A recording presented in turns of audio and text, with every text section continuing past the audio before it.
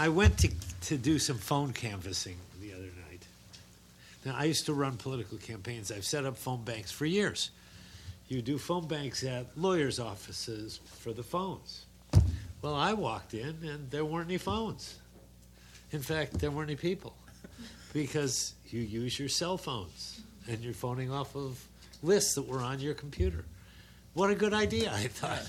Why didn't I think of that 30 years ago when I was doing campaigns? It was so well organized, so efficient. Probably didn't have a cell phone then. I may not have. One of those crank things that long. But on the other hand, I made 42 calls and only got 2 people answering, because everybody just saw, my name. And it was overwhelmingly to women.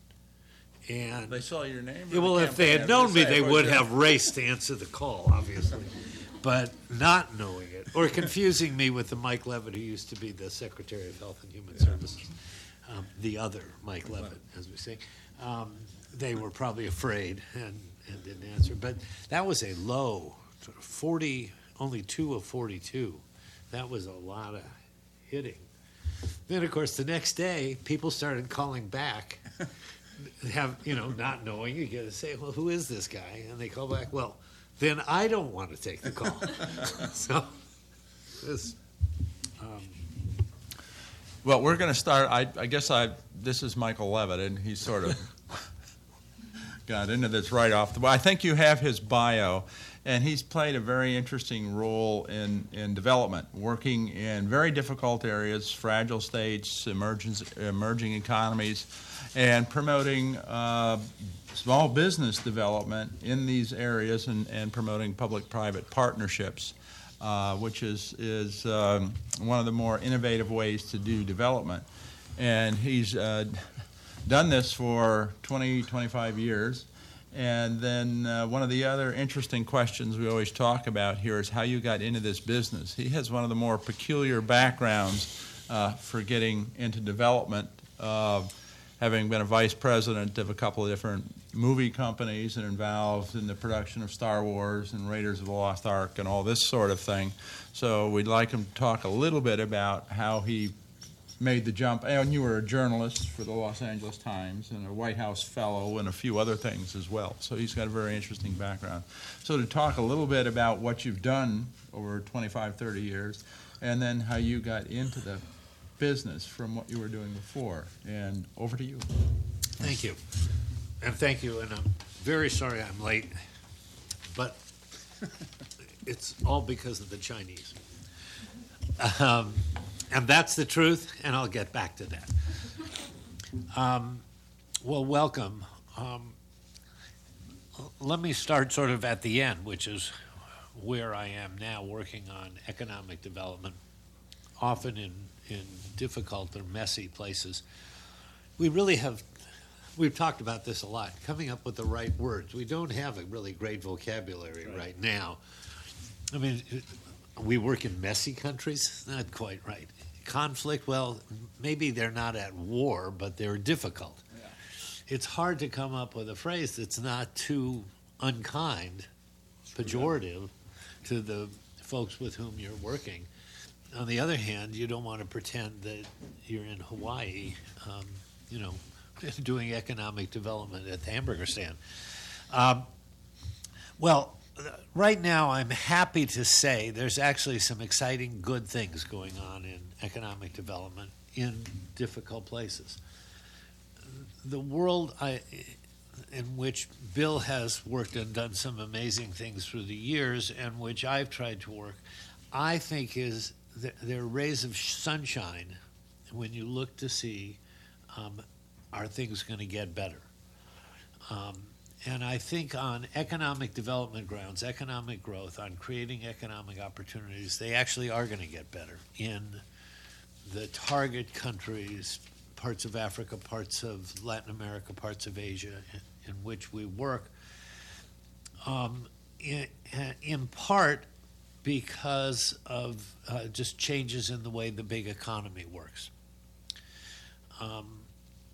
We did a paper, Ashley Chandler and I did a paper here that talked about the role of supply chain, of big supply chains in economic growth.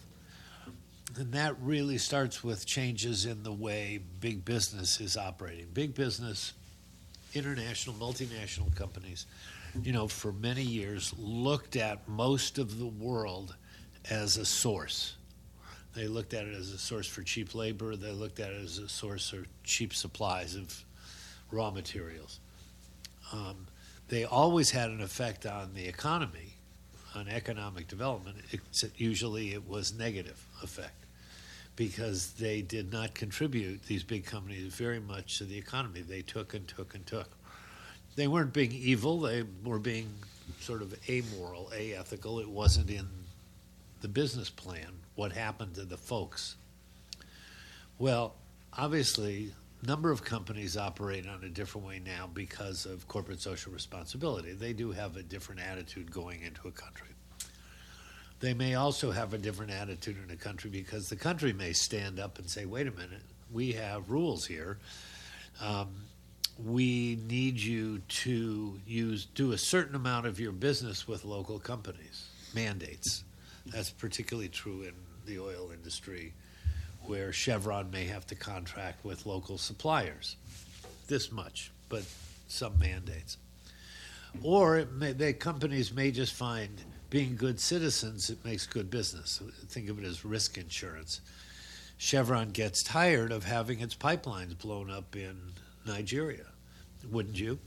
And if you create jobs, create businesses, create health programs, whatever, you are buying risk insurance, social license to operate. All that's true, but it all dwarfs in comparison to the impact or the potential impact when these big businesses swing their supply chains into a company. Because now, when these big companies look at host countries, it's not just that they're sources of cheap labor or cheap raw materials. These are their future markets. This is where they're going to have to do business. Walmart, and I'm picking them out not out of good or evil, just big, easy names. Walmart can't grow very much in the United States, can't grow very much in Canada, can't grow very much in Europe, but it can grow an awful lot in Africa. It can grow an awful lot in Latin America. But it can't grow unless the countries in which they want to operate have real economies. They don't just want to take bananas out of Ghana, they want to sell bananas into Ghana. So, the easiest way to think of it is Henry Ford, who didn't like his workers very much, but paid them $5 a day so they could buy his automobiles. Well, you don't have to like your local Ghanaians very much if you want them to be able to buy bananas. They better be working for a living. They better have jobs. Well, the easiest way for big companies to affect that is to expand their supply chains to include local suppliers of goods and services. Easy in the sense that this is all money that the company is going to spend anyway. It has to buy basic goods, basic supplies from somewhere. It can buy it from Halliburton in a global contract, or it can buy it from Harry's supply shop down the block. And what the companies are finding is that if more and more they can do business with Harry's without having to lower their standards, international companies have very high procurement standards. Having been a supplier to them, let's say BP, it is a pain in the ass to have to qualify as a supplier. The rules that you have to meet, the knowledge you have to have. It's not easy. So getting those companies up to the ability to become suppliers actually has great benefit to local economies because those companies operate locally and they raise the standards everywhere within the country. But they also win these contracts. They win $10,000 contracts, $100,000 contracts, $1 million contracts. And obviously they hire a lot of people, they build up their ability, they increase their ability to perform. let me give you a really easy example. Angola. We did a project in Angola working for BP, Chevron, ExxonMobil, and Total, sort of. Total doesn't like to play. They sort of got dragged in. And Senegal, which is the state oil company of Angola, which is more powerful than the government of Angola. You do nothing in Angola unless Senegal says it's okay. And if you want to be a tourist, by the way, Angola doesn't yet have a tourist visa, so don't rush right in to visit.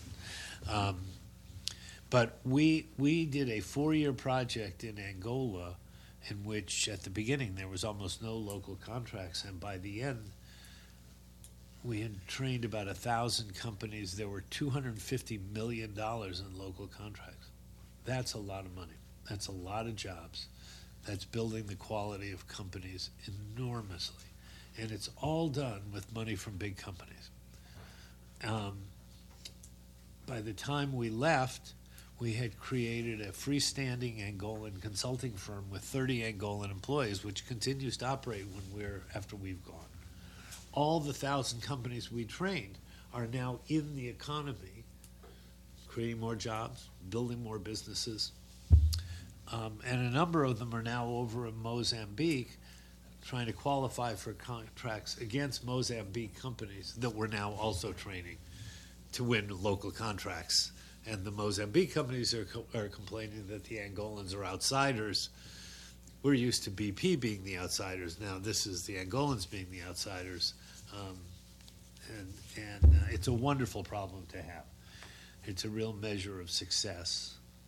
It's wonderful to win one contract. Winning the second contract is great, is even better. Jobs are wonderful. Contracts build economies. And I really think that the biggest change over the last years in economic development is this growing role of the private sector to spend huge amounts of money, far more money than AID or DFID, development organizations, could ever think to spend. Again, not because these companies suddenly became good guys, but somebody pointed out to them it was good business for them. Angola is a more flowing economy, still far from great, but far better off than it was. These companies are all terrific.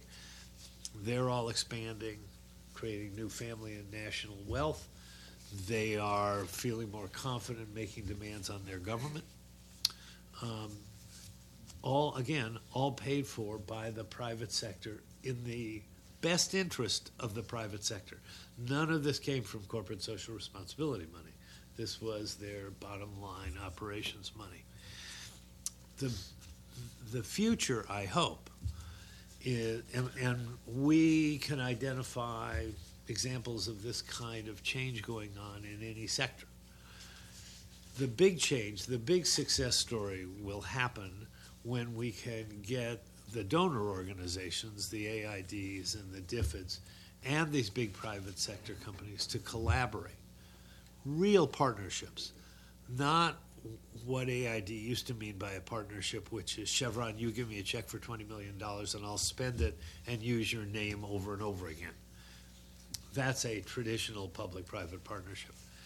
The real public-private partnership, and we have them, is when an AID takes note of where these big companies are going to grow, where their supply chains are going to go, and what those supply chains are going to need. AID pays for a training program, $2, $3, $4 million over a 4-year program, and helps pre-qualify thousands of companies, individuals and companies, to compete for and win the supply chain contracts. Right now, if we're waiting for the big companies to do it, sometimes they do, sometimes they don't. They don't see it as their job to build capacity. AID traditionally does see it as its job, but it's often not comfortable going to the end user and saying, what do you want? What do you need in coming years? Because we'll help supply that.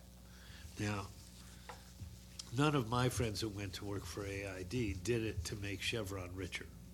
I don't think. Was that on your list? But Chevron's going to get richer anyway. What I want to do is help them get richer by helping the Angolans or the folks in Mozambique or in Gabon or wherever build their economies using that money. And I think it's absolutely doable. I see it happening in more and more places, in more and more sectors.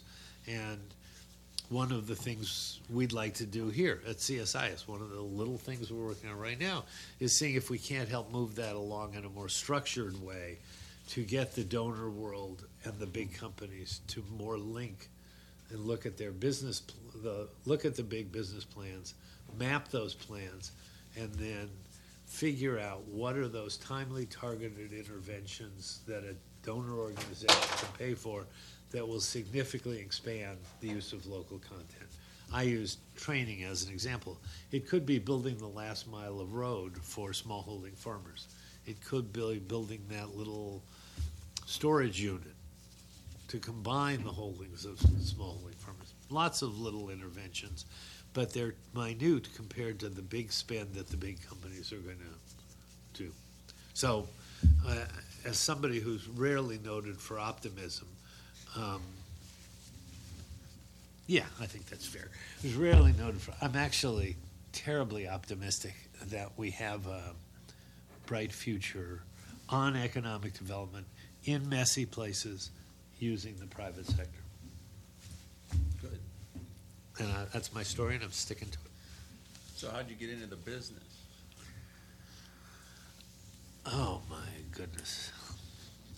If I were to say I had a plan, Pinocchio's nose would be tiny compared to where I would be. You are sitting in the presence of the luckiest human being on the face of the earth. I mean, I will take you through the track, but good fortune has had a lot to do with it. I would say if I had one skill is the wrong word, the willingness to say, yes, I'll try that.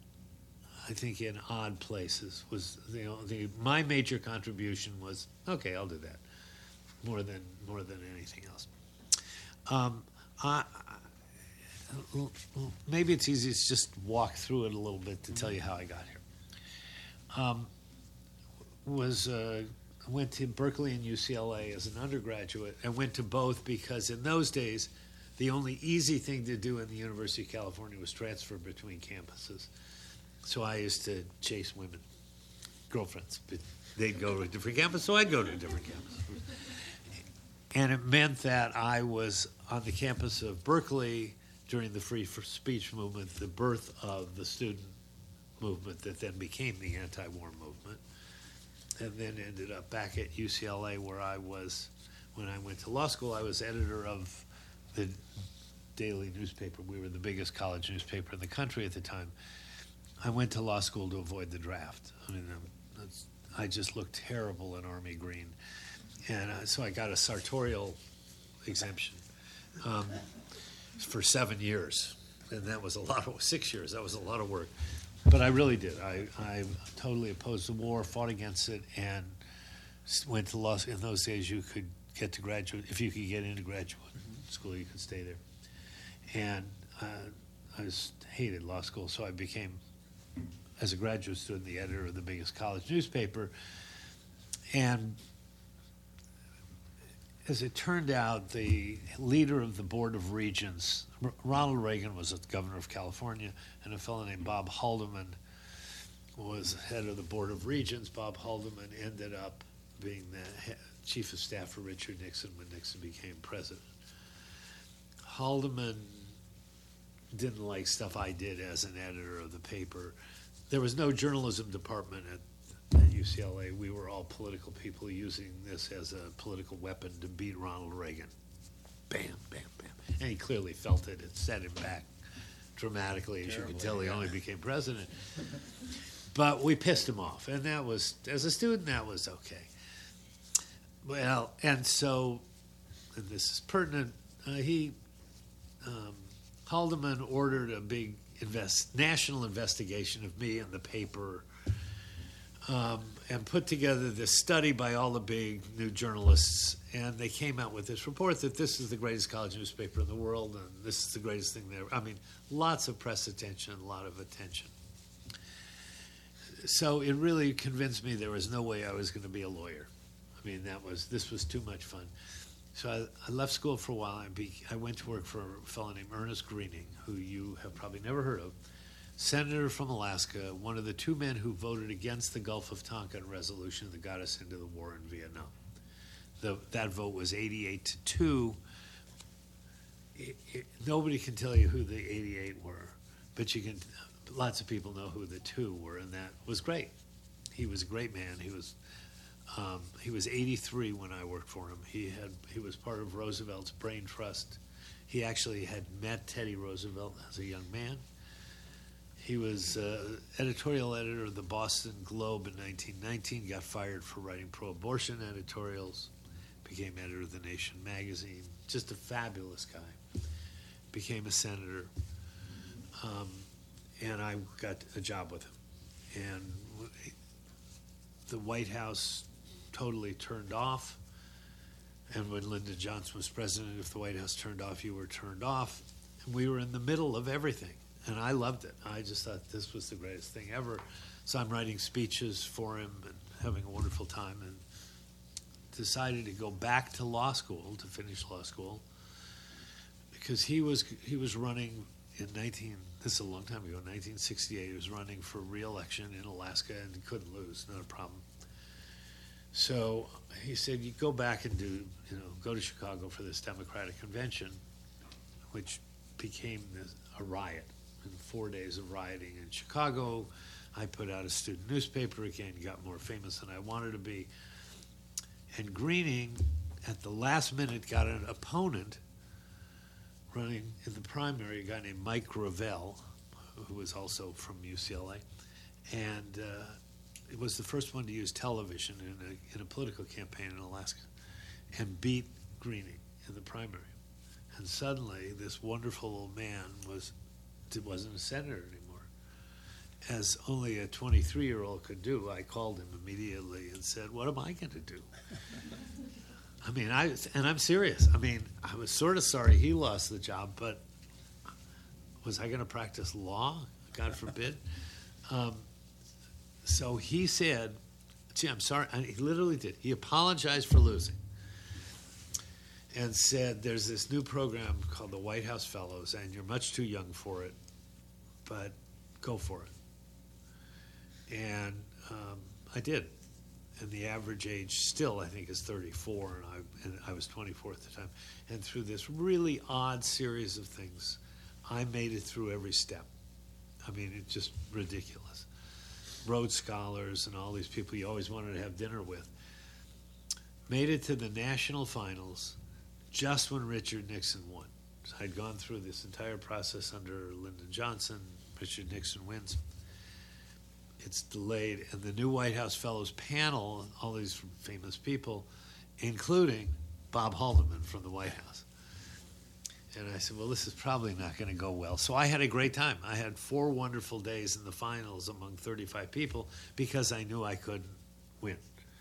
So they would ask me things like, well, who do you want to work for? I said, well, I want to work for Spiro Agnew, the vice president.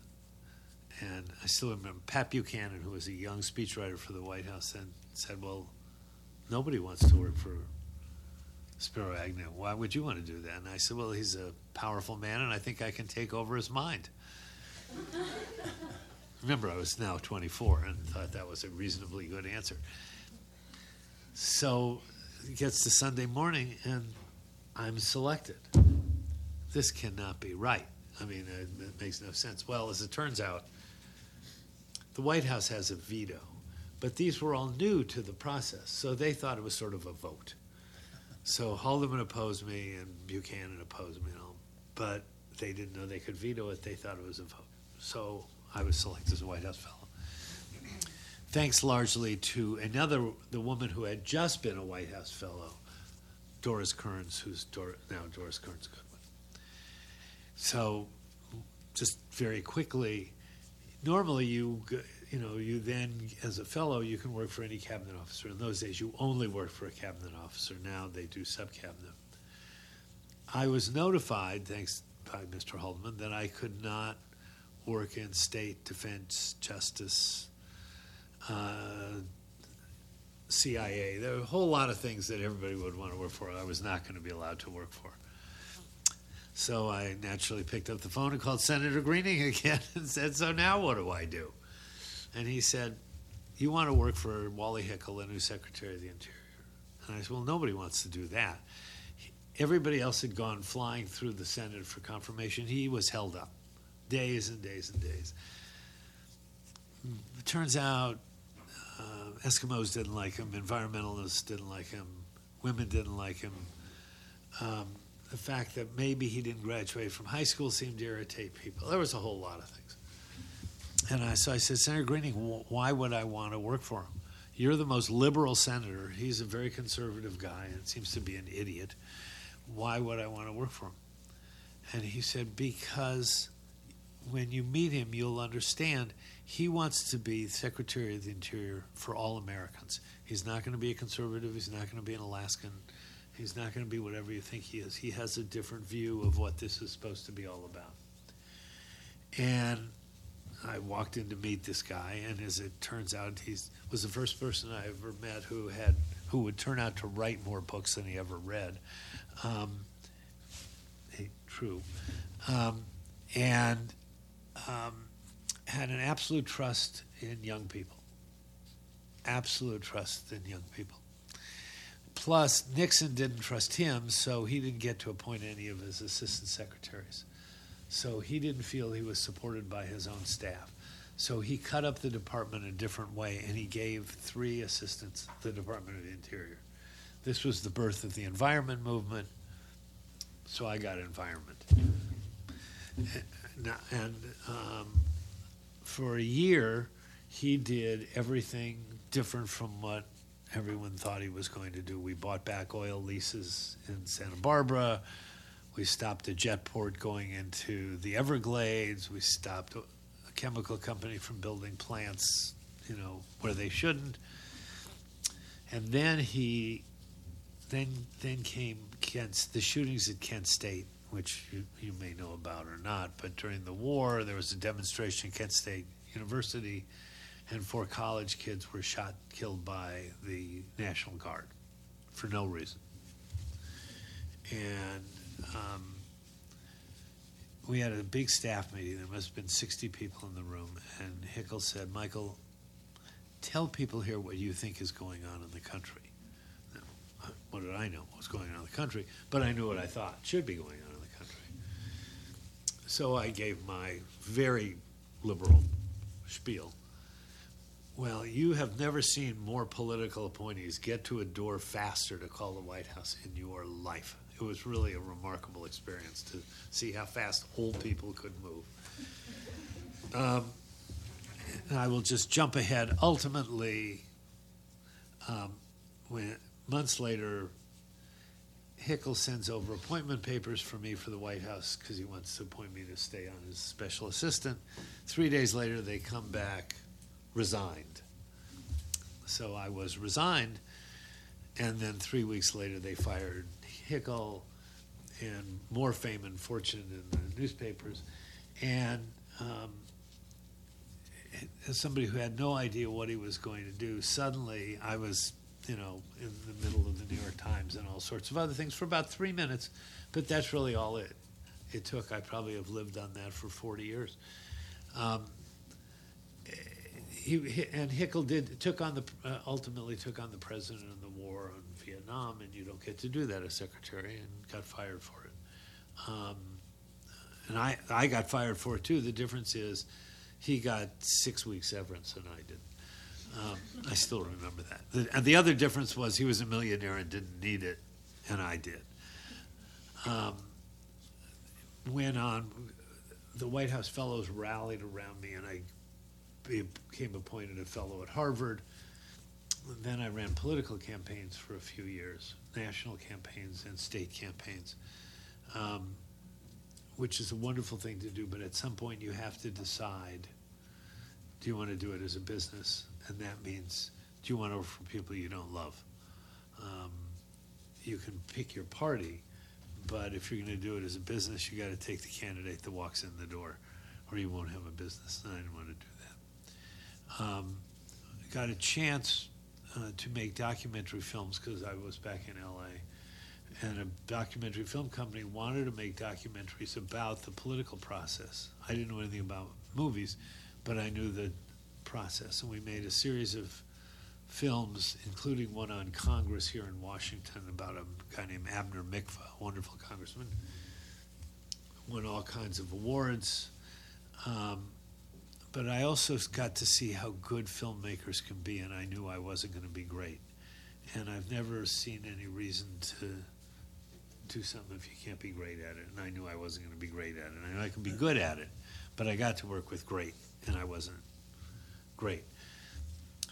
But because of my old journalism stuff and the fact that I was a White House fellow, I got to sit down with the publisher of the LA Times, who was a White House fellow named Tom Johnson, a wonderful guy, a truly great American, and who believed in the principles of the White House Fellows Program, which is give back, give back, give back, and then when you're done, give back some more.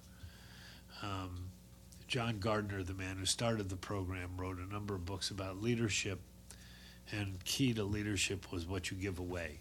I mean, big principle of his. Another principle was, though, change every 4 or 5 years. Don't just keep doing the same thing. So I said, all right, I'll change every 3 years. And I then began a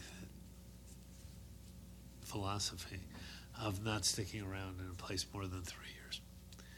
So I worked for the LA Times, and at the end of 3 years, I left. Had a great time, got to work with great people, and at the time, it was a great newspaper. It's not a great newspaper now, but it was a great newspaper then. But because of somebody I knew, and that's why I just want to say luck, I went to work for Norton Simon, who was starting a museum in Pasadena, great museum. And so I got to learn a lot about the museum business, the art world, and the egos of incredibly rich people. His secretary, Norton Simon, was one of the richest guys in America, made all the money himself, and his secretary either filed his travel under E or G, because he said Mr. Simon either has ego trips or guilt trips. There's no other reason. See, and I thought it was funny too. She never laughed. But at one point, this museum was fabulous. He ran for governor, spent millions of dollars with his own money, 6 weeks, and got 40% of the vote.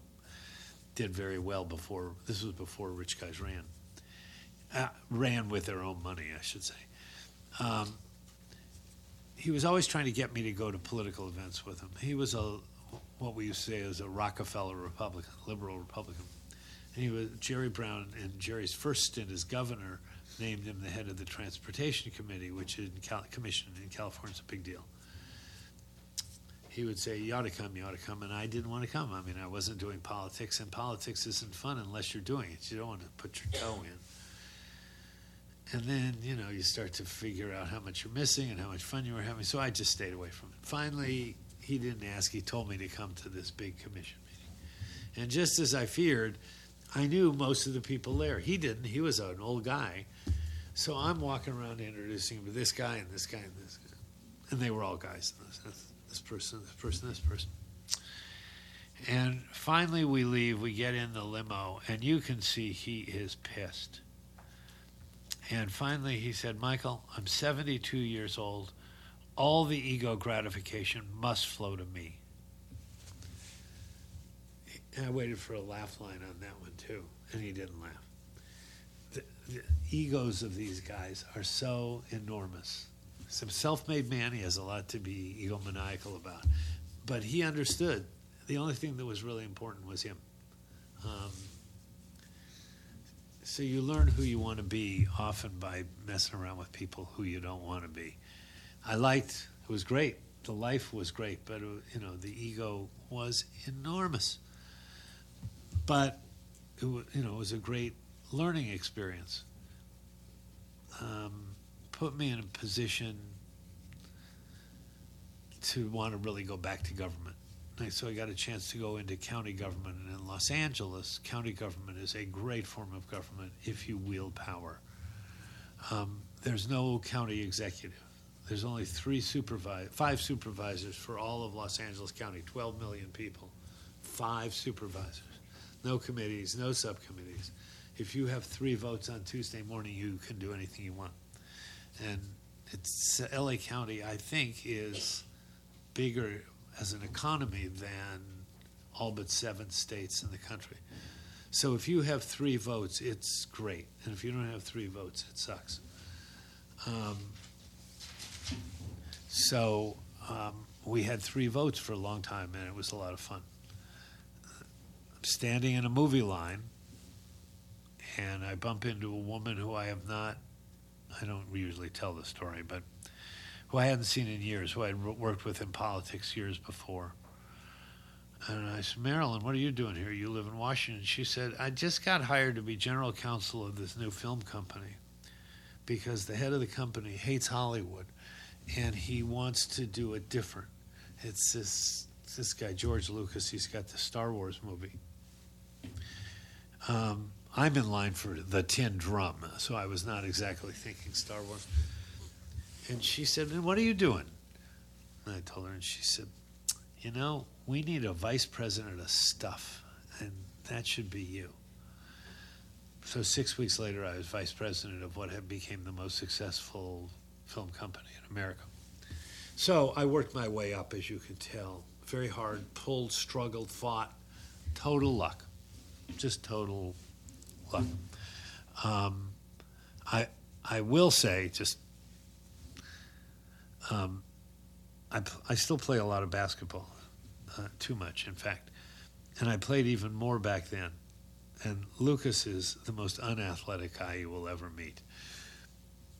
So I'm working. After 6 weeks, they're ready to make me vice president, but I have to fly up to San Francisco to meet with Lucas. I haven't met him yet because the company was in L.A. at the time. And we were very small, but he did not like Los Angeles.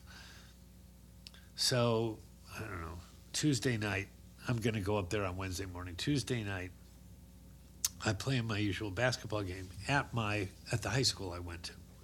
Now, I said the high school I went to, when I went there, it was Bagel City. By the time I was playing basketball there, it wasn't Bagel City anymore. In fact, we were a state championship basketball team. And but all the guys knew me, so I played, and we had, I was one of the players, so that's fine. Guy who none of us knew was there that night, and he was drinking, and I had an odd night in which I was actually playing well, so I made him look really bad. And at some point, he gets really pissed, and he turns around, and he decks me. I mean, I'm out on the ground, blood and stuff. I will say it's always great to have friends that kick the shit out of the guy. But so I got up and wandered home, got up the next morning and had the 2 blackest eyes you have ever seen in your life. I mean, I looked like my own war zone. Get on a plane, and I said, this is not going to go well. This guy doesn't know me at all, maybe he won't notice. So we meet for 2.5 hours. We talk about everything. He went to the University of Southern California, and if you're from California, there's either USC or there's Berkeley and UCLA. And he went to the wrong one, not in his view. And in fact, at some point he said, Michael, I didn't mind paying for my education at SC, but I hated paying for yours at UCLA. 2.5 hours, we talk about everything. He never says a word, never mentions the fact that I look like I'm barely alive. I go back home. I'm already working for the company, but I go on. A couple of days later, the vice president of the company, or the president of the company said, you're now vice president. Congratulations. And I said, well, what happened? Because he didn't ever say a word. I said, was it the resume? You know, I've got this Harvard fellowship and the White House thing and the this thing and that thing. He said, no, Michael. You know, he hates Hollywood. He always wanted to hire a street smart, street tough guy, and he figured he found one. As I later said to him, the other guy was the street smart, street tough guy. I was the victim of the streets. You don't hire the guy with the black eyes, you hire the guy who gives the black eyes. For those years, and I stayed for 3 years, we did Star Wars and Raiders of the Lost Ark, and then moved on to another movie company, moved to New York because I was going to leave every 3 years. I did international business, and saw what it meant to work around the world in international business, the power of it. I mean, obviously, the money we played with was huge, but the access that power gave me to people was just stunning, just amazing. And moved to New York, worked for Dino De Laurentiis, which was an Italian film company, which meant I spent all my time out of the U.S., but doing international stuff. Difference was with George, we made a lot of great movies, and with Dino, we made a lot of movies. But again, with a lot of international money, working in much trickier places than San Francisco. And partway through, we're now all the way up to 1986. And that's important because I got a phone call from a friend of mine who had spent years commuting between the Soviet Union. Don't forget, the breakup didn't come for years. The Soviet Union and the United States as a citizen diplomat. You all cannot imagine how much the two countries, Russia, Soviet Union, and the United States, didn't talk to each other. The distance between the country could be measured in the number of nuclear arms we both had. It was scary stuff. We talk about the Cuban Missile Crisis, but the governments did not get along, and the distance was enormous. And there were about a dozen people who became known as citizen diplomats. Some were famous, like Don Kendall, who was the head of Pepsi, or Arm & Hammer, the head of Occidental Petroleum. But there were also guys like the friend of mine who connected very early on for very odd reasons, had huge access, and basically tried to help people understand the two countries, who we were, and why we weren't trying to kill them and they weren't trying to kill us every minute of the day. He was, by the way, a professor in paranormal psychology, which we would have thought was weird, but the Soviets in the 30s were they found that they had a lot of shoguns in Siberia. There was a lot of people who believed in pretty weird stuff. And the Soviets either had to outlaw it or create it as a science, because you couldn't have it as a religion, no religion. And they went the science route. And that's how we ended up with biofeedback and a whole lot of other things that they came from fairly weird sources, and made it into science that gave Jim incredible access to the cosmonauts and all. So he called me in the 80s and he said, look, things are starting to change here. There's this new guy, Gorbachev. We don't know what it means, but we know it's going to change around economics. And I don't know anything about that. Will you come here and we'll save the world? And we'll make a few dollars. And I said, I can even quote myself, Jim, that is the stupidest fucking idea I've ever heard in my life.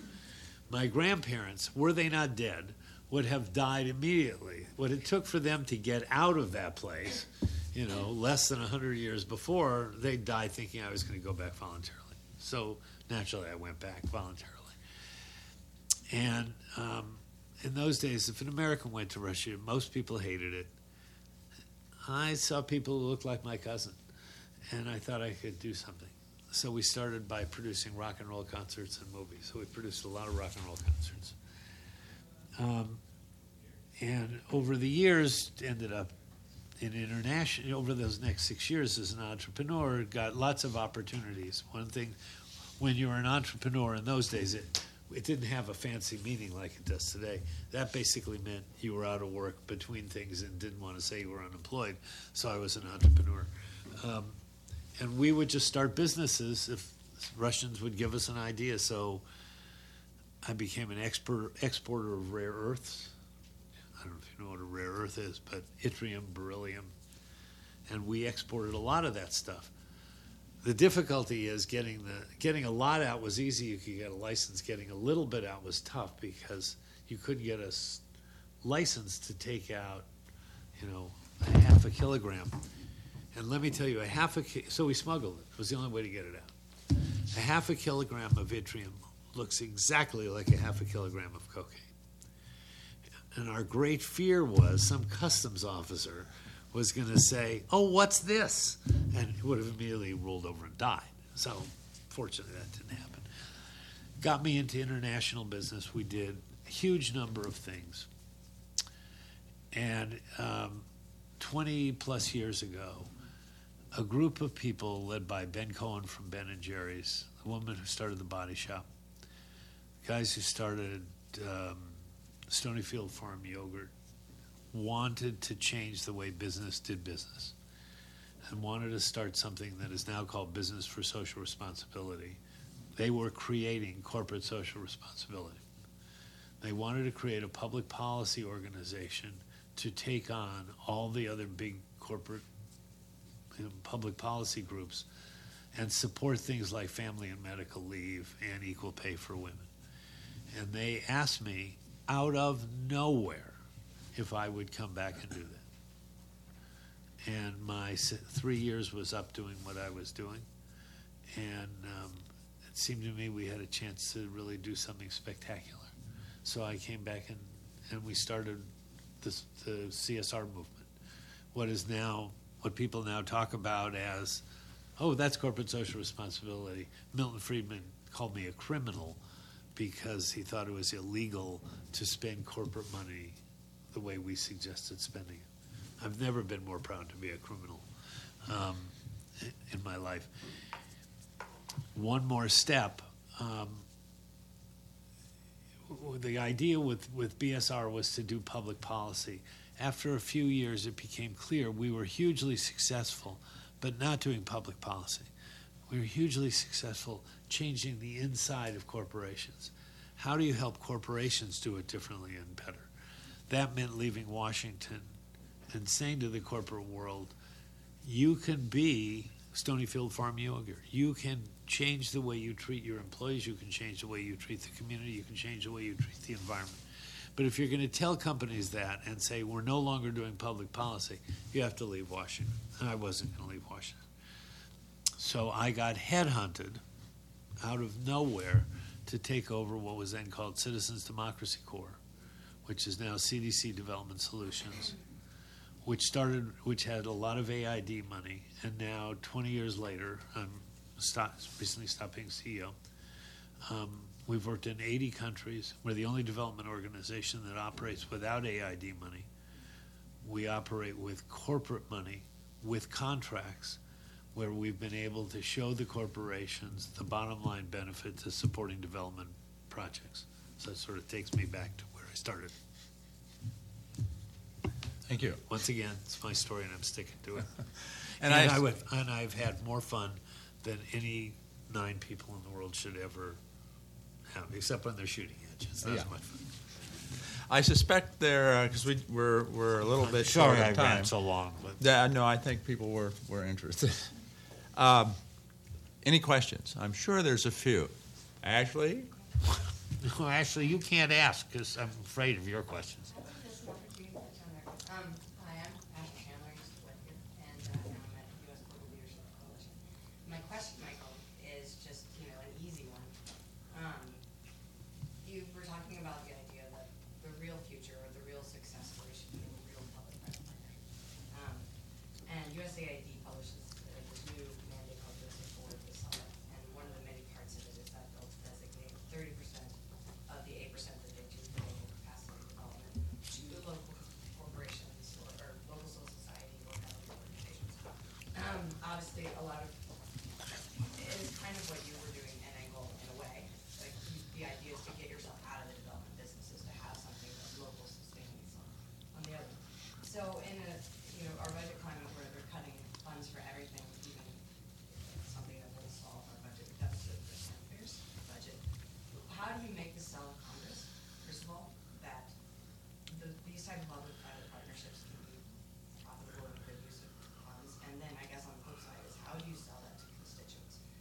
sitting here, we all understand it.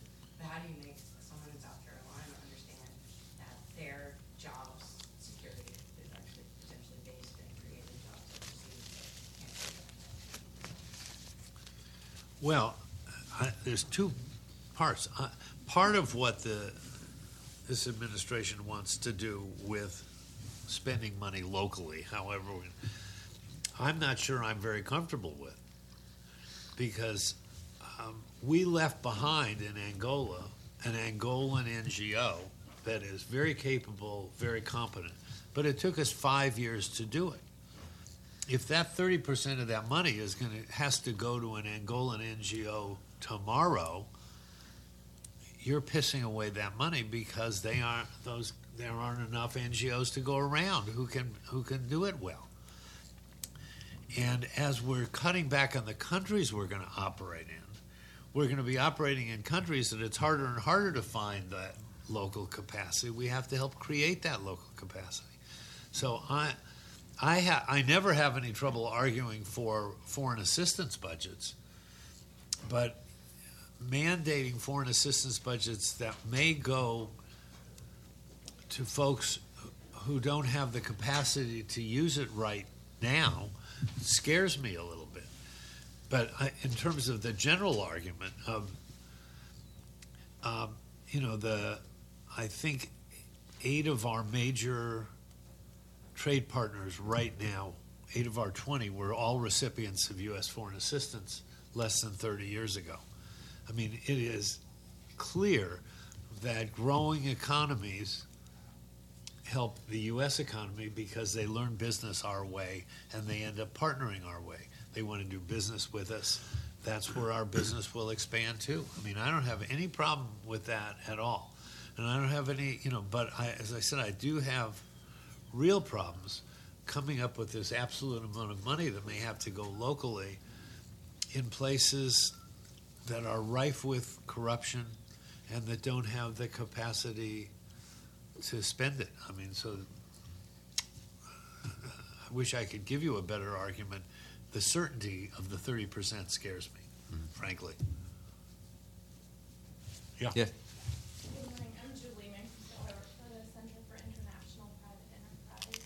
I'm curious to play a little bit of devil's advocate with making the case for CSR. I don't know if you're familiar with Anne Bernstein. She's out of South Africa and wrote a book about sort of the case of doing business, kind of arguing that the private sector in and of itself does intrinsically bring value to an economy in a country in terms of, supplying jobs, potentially increasing their local supply chain, bringing good governance, these principles, and that the business should not have the need to defend itself in doing sort of extra type work, which could be viewed as CSR, but that business itself is good, free market, those things are good for an economy. So I'm just curious about your take sort of on some of the work that you've been doing, and how do you make that case continually to business that it doesn't affect their bottom line and increase profit? Well, we divided CSR into 3 parts: how you treat your community, how you treat your employees, how you treat the environment. So just starting with how you treat your employees, having corporate daycare increases your ability to recruit the best and retain the best people. I mean, study after study shows that. You treat your people better, you add benefits like corporate daycare is the easiest one I can think of, and you're going to get more better women and you're going to retain them. That's just the truth of it. Stride Right Shoes, the first company in America that had daycare, many years ago came up with a figure of cost them $22,000 to recruit and retain somebody. It costs about $400 a person to do the daycare center. So they said that was a bottom line argument. That wasn't, he slept better at night. He was glad he did it, but he didn't have to make a moral argument on that at all. On the environment, I think that's a trickier one to make that argument. having had kids slightly younger than you yell at me at the dinner table, that was sort of a CSR moment for me as a CEO on what was supposed to be right. But I think the environment is the hardest one to do unless you do the long-term business argument. Where are you going to do business if you don't do it? And community, I don't even, where do you want your people to work? How do you want them to live? What attitude do you want them to have going to work in the morning? What kind of people do you want your kids to grow up with? That's your community. Your business wants to add to that. I think it would translate into a better community, probably as a better place to work. I mean, I've never run the numbers on that, but the idea that working in London in 1890 was a better place to work than Stride Right shoes in today, I think is nuts. It was a horrible environment in which to work. People were mistreated. People hated going to work. They were treated basically like slaves. And frankly, I mean, obviously I come from the left and I'm still a lefty. I think a lot of the big companies, if we didn't have the rules and the regulations, half of them would mistreat their employees. They would take it down to the absolute minimum they could get away with. But half of them wouldn't, because they don't think that's the way you're supposed to treat your employees. Again, the recruiting, retaining, what kind of environment do I want to live in? What kind of environment do I want to work in? If you think the companies would all be wonderful, nice people and treat the environment well, anyway, then you don't need to have a CSR attitude or regulations. But I think we need both.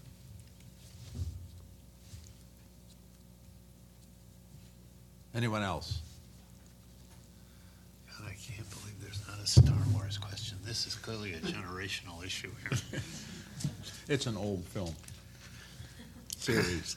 Yeah, but there'll be 3 more. And they'll be better than the last 3, which really sucked. But the first 3 were great movies. 2 of the 3 were great movies. Which one wasn't? What? Which one of the 3 wasn't? I never cared about Empire that much. But just quickly, the last movie was Return of the Jedi was the name of the movie. Well, until 2 weeks before the movie came out, if you were in my office, you would see a fabulous poster, beautiful poster that says Revenge of the Jedi. That was the name that we worked on until about 2 weeks left to go on the film. That's what the title was supposed to be. Not this wimpy Return of the Jedi. This was Revenge of the Jedi. 2 weeks to go, Lucas calls us in, half a dozen people. He said, I can't do it. He said, I said in the first one, Jedi warriors, revenge we do not seek. So we can't do this. George, it's your movie. They're your warriors. They can do whatever the hell they want to do. Nope, we are not going to call this Revenge of the Jedi. So it fell to me to get up early one morning and start calling around the world to all of our major suppliers, all of whom had printed their toys, books, games, boxes, everything, and say, guess what? Throw them all out. Burn them. Prove to us that you burned them. And then make new stuff called Return of the Jedi, and you pay for it. That was a great phone call. It's the kind of phone call that makes canvassing into Eric Cantor's district for Obama really easy to do. And that's what we did. But I guarantee you the 5 of us in that room still have our revenge posters. We didn't burn them. It's a beautiful poster. We ended up with this really wimpy colors and not very powerful stuff. It'd be interesting to see if one of the 3, when they make the next... George always had 9 movies in mind. he always knew he was making the middle three, then the first three, and then the last three. And it'll be interesting to see if one of these last three doesn't have revenge in the title. I'm hopeful.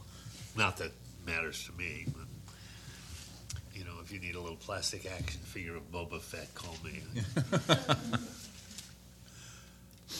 One last chance for a final question. Otherwise, join me in thanking Michael for being here.